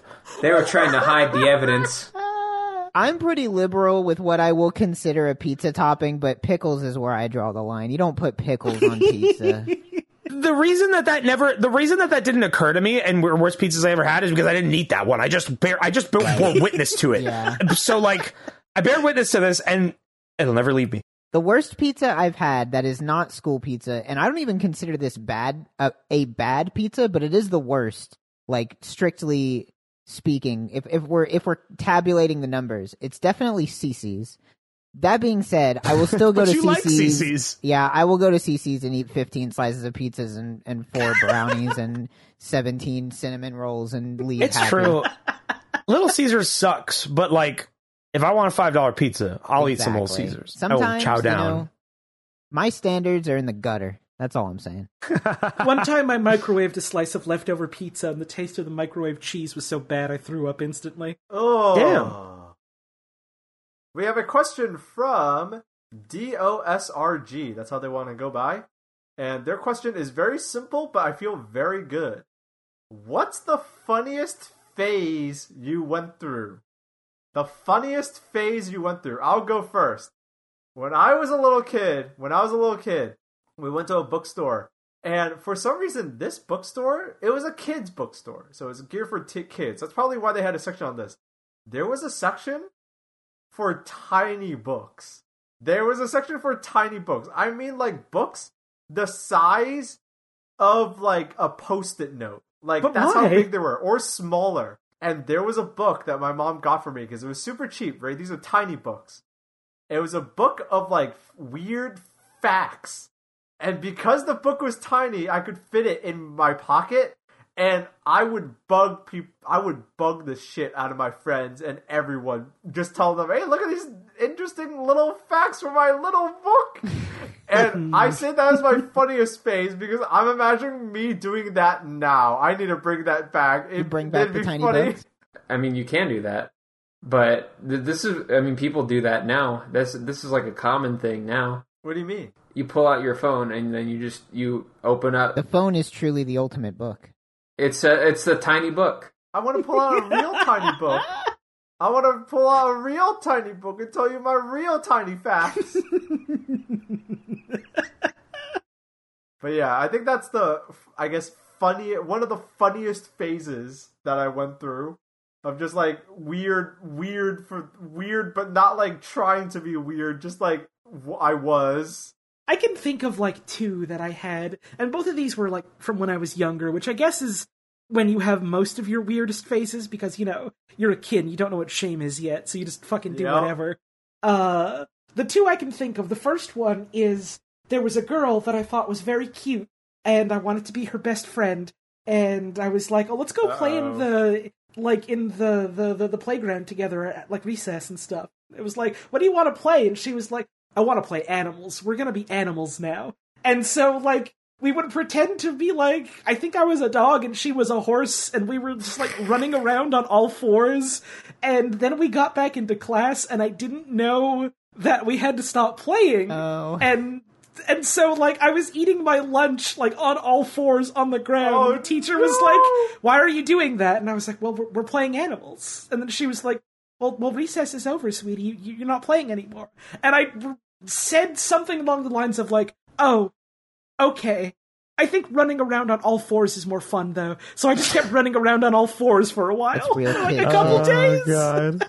The other one I can think of is I was obsessed with just, like, every time I had to take a bath, before I did it, I would take the sponge and I would put it over, like, the drain, and I would run the water over it until the sponge was completely wet, and then I would go, okay, the bath is now safe. I did this for, like, a year. I don't remember why. I think, maybe whenever I was 8, maybe 7, I don't know. I was really into the idea, I can make video games. I want to make video games.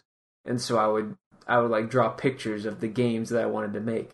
But it was not like concepts of like, oh, here's, you know, like characters and here's like monsters or anything like that. I would draw like the player character standing there with the UI and the HUD and everything. Like I would draw like a character standing there with a friends list open, and like a HP bar and little Maple Story icons for opening stuff, or like that rules. Or like I remember what like finished that off practically. It was like I drew like a character select screen. And it was like little tiny pictures of some characters, but most of them were like question marks because I was thinking like, oh, they'll be unlockable. That is the funniest fucking bit there. I don't need to make characters; they'll just unlock them. And then I showed that to my uncle, and he said, "Well, what about the rest of the game, though?" And then it like that took me out of it. Yeah, you snapped you out of it. That like shook me to my core. Oh, that's too bad. No, I feel you. I can't think of a funny phase. I can think of like just something that was kind of weird that I did for a while, which was and I wasn't even young. You guys are talking about like things you did as a kid. This is whenever I was probably like 16. I just decided that I only wanted to eat food in sandwich form for a while. That would just be your thing? I don't know. I just like decided I was sandwiches. Like, you know what? I like sandwiches. I like bread. I felt at the time that like it was just better than using utensils. Like, why would I use a fork and knife when I can just put something between bread and eat it like that? So I did that for like a couple months. Tell me about like your non-standard sandwiches. I think the weirdest one I ever ate is I did put spaghetti on a sandwich.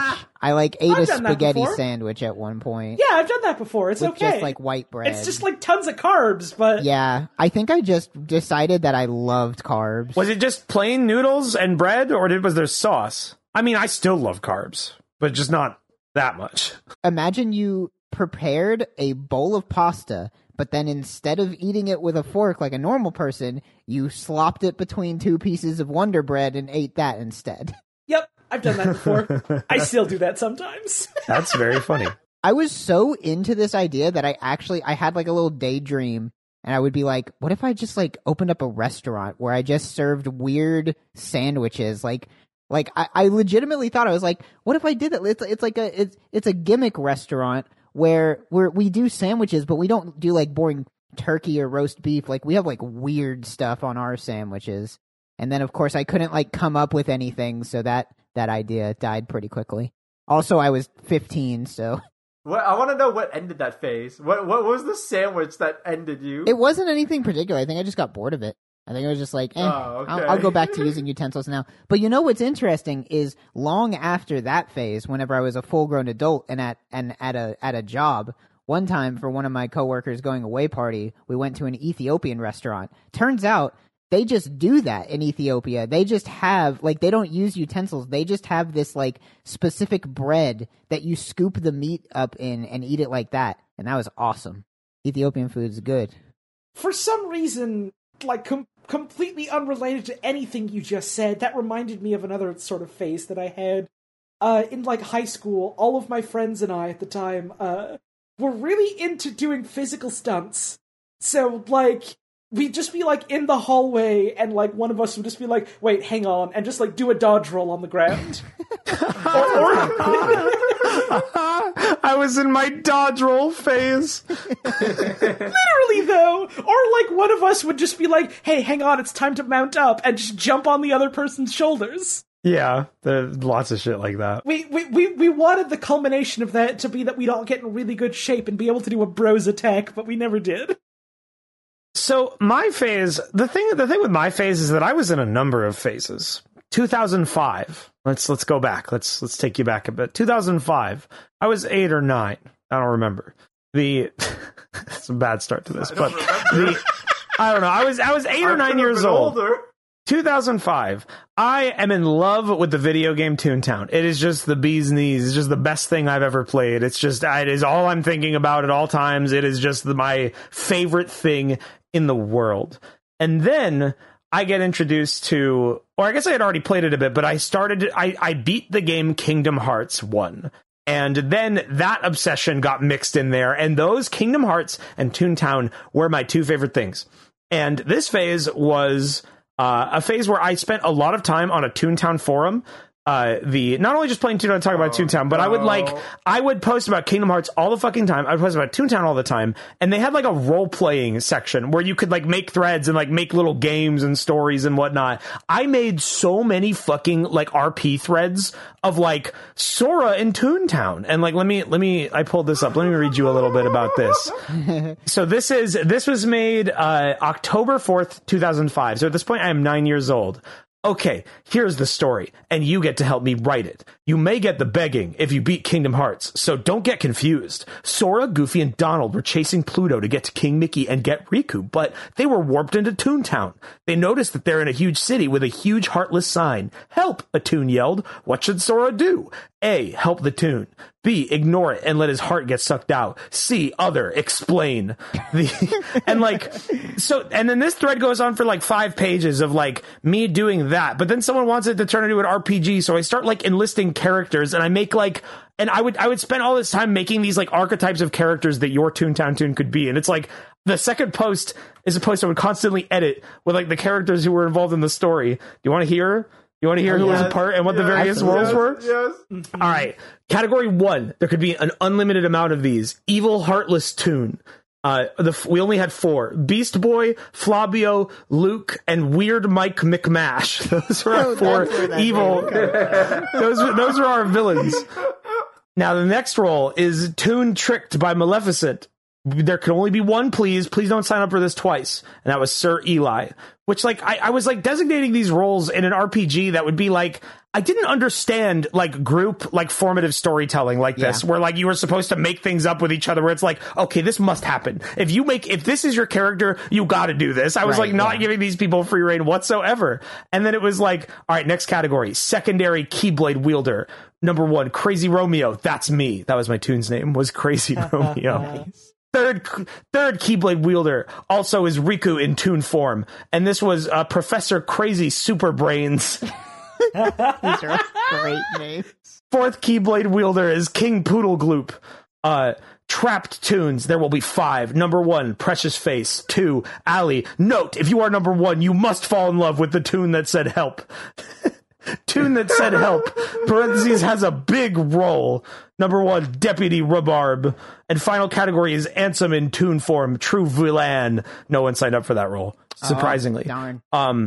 Yeah, I just did this shit like all the fucking time, and this is like thread 1 out of like probably like 10 of these that I made. Nice. And the funny thing is people played with me. People loved this shit because there were so many other kids that loved Toontown and like all this like Kingdom Hearts shit. Well, you happened to pick 2 actually Disney properties. Like, it's not like you were trying to shove Kingdom Hearts into like something else. You picked something that is reasonable, surprisingly. I have so many more of these that I could read, but like the podcast would go on for so long because all these are equally funny. Second podcast that's just Wayne reading Toontown forums. Wayne revisit. Yeah, hey, I would do it, or a stream or something where I do this because it's so fucking funny. The other threads that I made that had tons of posts were like Animorphs RPG, Animal Crossing RPG, The Heart's True Meaning RPG. I think this was the longest one. The Heart's True Meaning RPG. Yeah, this one had like 18 pages of like 40 posts a pop. That one got like people ate that shit up. Yeah, I was popular. I was a big baller. Nothing compared. My clout now, nothing compared to my clout back then. Exactly. You got to get back to that level. We'll get you there someday, man. You just gotta open up sign-ups on Twitter. Yeah. All right, who wants to be an evil Heartless Toon? And I need an evil Heartless Toon or a scientist, or I'll die. And you must fall in love with the dog that says yes in chapter 1. These posts are great because as you scroll through it, you can progressively see me. Like, if you scroll down from newer posts to older, you can progressively see me, like, as I learned proper like grammar and spelling, and it just gets worse and worse as you scroll down. That's and also funny. Like learning forum etiquette where I would just make posts where it's like, where is everybody? Post now. Just like, I just didn't understand. It just gets 0 replies. I guess I never like had that phase because I only discovered the concept of a forum whenever I was 12 or so. Yeah, I was real young. Like, as far as I was concerned, up until then, whenever I, like, realized that, oh, here's You Chew Poop, here's Maple Story, I thought that The internet might as well have been a single-player experience. Only I was on the internet. Everything here was just for me to discover. That's good. That's great. Oh man. Do we have like one more question? Let's do one. Let's do one more question that we can bang out. Let's do one more question that we can bang out. We're banging on this podcast, I guess. Oh, is this anything? We've been banging. This is a nasty one. Is this nasty enough for you? Am I keeping it up? That's the title. Yeah, you've been a good guest. Right through them blue jeans. Right through the diesels. 2021, clean through the diesels. Let's go. Final question. That's the title of the podcast. Clean through the diesels? Yeah, actually. Yeah. Strange question. Juke asks, if you could be one person in the world, who would you be? Me. Yeah, I'd be me. That's the problem. I'd like to be me, but my tits are bigger. That's about it. I'll be honest. I'll be, can I be me, but with superpowers? Can't be me, but also Alex from Street Fighter 3? Me, but my... Don't finish that. I want to be me, but I have superpowers and my genitalia is bigger. to one up Trog. Damn it. I didn't know powers were allowed. I didn't know that was on the table. There wasn't a lot of stipulations to the question. In my defense. I want to be me, but I can swim through the ground like putty. Me, but I have no clip. Yes. I want to be me, but I can do anything. Me, but I have a lot of money and a car. And a mace. And a mace and a suitcase that I carry around with me everywhere I go. A mace like the medieval weapon or like the spray stuff? No, like like the weapon. Like a morning star. Me, but I got permission to throw around all the wet floor signs. This is from Ebohars, who says, what is the most controversial fruit? Pears and shit like that. Squirting grapes. Giant grape. Pineapple. Yeah, big grape. Big grape. Whatever grapes Wayne's been eating were those ones. Yeah, the ones that squirt. Grapes squirt. Like you listen. This is discussion carried over from a stream. This is carried over from. Okay, that I was wrong. I will admit my faults. I was wrong. Grapes have 3 to 4 seeds a pop when they're not seedless. But if you think a grape doesn't squirt, I don't understand you in your life experience. I can't put myself in your shoes. Squishes. It's different. You squish it and the juice squirts out. It's not a squirt. It's a squish. No way. It do squirt. It squirt. It don't squirt. And that's why it's the most controversial. Listeners at home, go grab a grape and crush it. It will squirt. No, it'll squish. It'll squish and squirt. Those are 2 mutual things. It can only do one. If you crush it, you won't even give it a chance. Hey, this is podcast question of the week. Yes, grapes squirt? We want to hear. This is the last year we had Cum Soap Kid. This year we got Grape Squirt. Use the hashtag grapes do squirt. Yeah, use the hashtag grape don't squirt. Yeah. Specifically, not plural. Grape do squirt or grape don't squirt. That is your hashtag. Please tweet that. And make your point.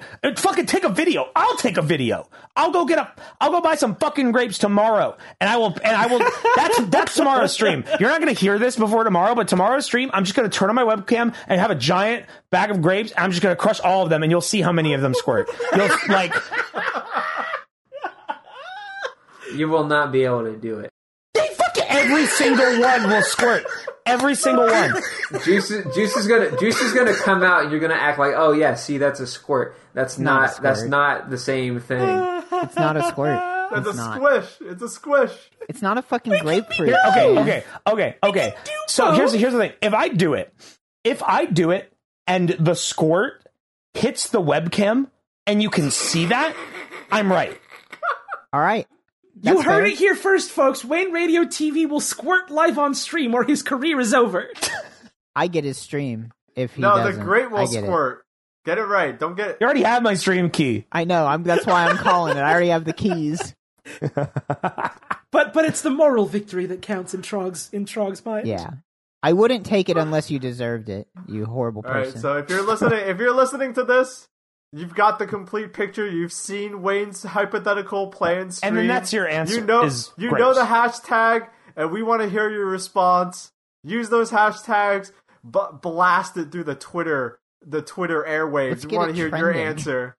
Get this shit trending. Yeah, that's how we'll know. The one that's trending higher, the tag that's trending higher, that's how we're... Yeah, exactly. I'm sure we have that power now. Like, any old person can get something trending nowadays. It'll be the one day in history where, like, the one trend in my What's Happening bar on Twitter isn't something about a fucking Minecraft YouTuber. Exactly. Yeah. It'll be about grape Yeah, squirts. we need to give them the content that they need out there. That's it. That's the end of the podcast. They squirt. They do squirt. All right. Yeah, I think Hashtag grape do squirt. I think that's it. Wayne, you will not be able to make a grape squirt on stream. You're going to be blowing your cereal all over the fucking room. Yo, we blowing in here too? Nice! This podcast fucking rules. This is going to be you. You will never squirt a grape. Oh! You did it! Audio meme format. We're going to copyright this. Copyright. They're finally making memes for, like, tube radio enthusiasts. Peace out, everybody. Wait, we got to plug our shit. You have to do the outro. Fuck. Did you like what you heard today? We got a lot more in store for you.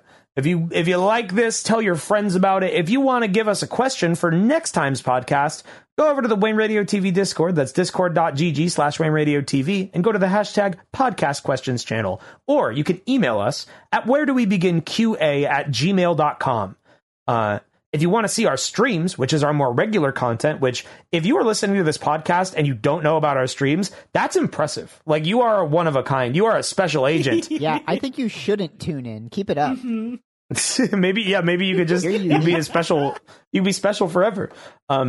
But yeah, that's twitch.tv. Just Google Wayne Radio TV. You'll find all my shit, my Twitter, my Twitch, and all that. But Radio TV Solutions, we're a bigger whole. You're not going to want to go to our Twitch hub because that's just a picture of a monkey with a Capri Sun, which we still need to fix. We should probably update that someday. Are you ever going to change that? I don't know. On one hand, it's really funny. On another hand, like...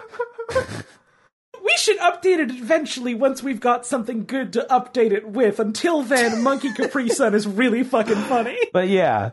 You guys, you plug your very important things. I'm Balp. I got a stream. Check me out on Twitch. I'm Balp. Check me out on Twitter. I'm Balp. Check me out on YouTube. I'm Balp. That's BAAULP. Always Balp. Once and forever. ABB. Always be Balp. For me, it's my turn now. Log Blaster on Twitter.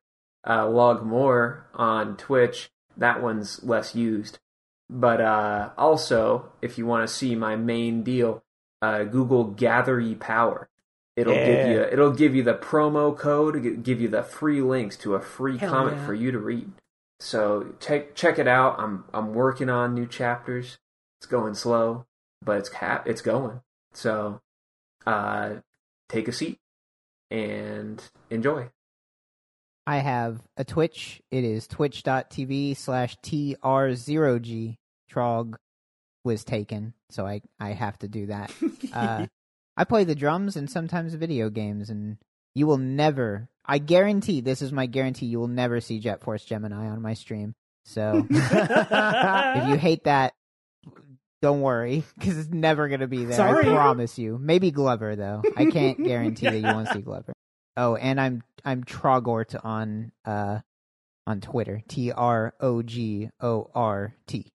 And of course, our big time guest, Tim Allen. Hi. Oh, I mean Holly. I'm sorry, I've been confused It's the whole me, time. Time Allen. I control the airwaves. And I haven't been sure, but I've been too scared to ask. No, I've been fucking with you this whole time, making you think I was Tim Allen. Oh. Hi, it's me, Holly. Whoa. You can catch me all kinds of places. You want to find me on Twitter? I'm there at HP_Holotones. You want to catch me on Twitch? I do streams pretty regularly. You can catch me at Holo_Tones. I've got a funny check mark, so you know it's not an impersonator there. Do not look for her on Instagram. You will find a man who we don't care for. You will find a very strange man who's trying to convince everyone he's Dr. Coomer real. Don't believe him. I'm white. Others, the Dr. Coomer life. It's just like, that is still one of my favorite things that happened because of our popularity. I got a Tumblr. I don't really use it much nowadays. It's just at Holotones. And if you're a fan of Snapcube real-time fan dubs, be on the lookout for the next one. I don't know if the video is going to be out by the time the podcast is published, but hey, I'm in that one. It's Until Dawn. I'm playing a weirdo doctor in that one, which is weird that it's happened twice now that I think about it. It's dope. You're an expert in doctor roles. We're gonna be everywhere. Wayne, the Radio TV Solutions crew is gonna spread. I'm gonna be on G4. I'm gonna be on Attack of the Show. I'm gonna be on Cops Getting Arrested. 2027. Look out for it. You'll find me in your floorboards. It's gonna be dope. It's gonna be like a gag from the Flintstones, and you're gonna hit a button on your remote, and I'm gonna walk out, and I'm gonna a conveyor belt extends all the way out to your TV, and I run out, I push the button, I run back into your remote. That might be the most highbrow joke we've ever had. I would love to see something like that designed. You know those boxes with like the levers where like when you press them, the box's only purpose is for a little creature to come out and flip the switch and go back in the box, like. That, but it's about running out of your TV to press the button again and going back in the TV. God. No more jokes. The podcast is over. Great bit now, maybe, or not, or it ends right now, however you want to do that. You have so many options in editing right there. Why'd you hit me? Shut up. It's over. The end of this podcast could be so bad or good.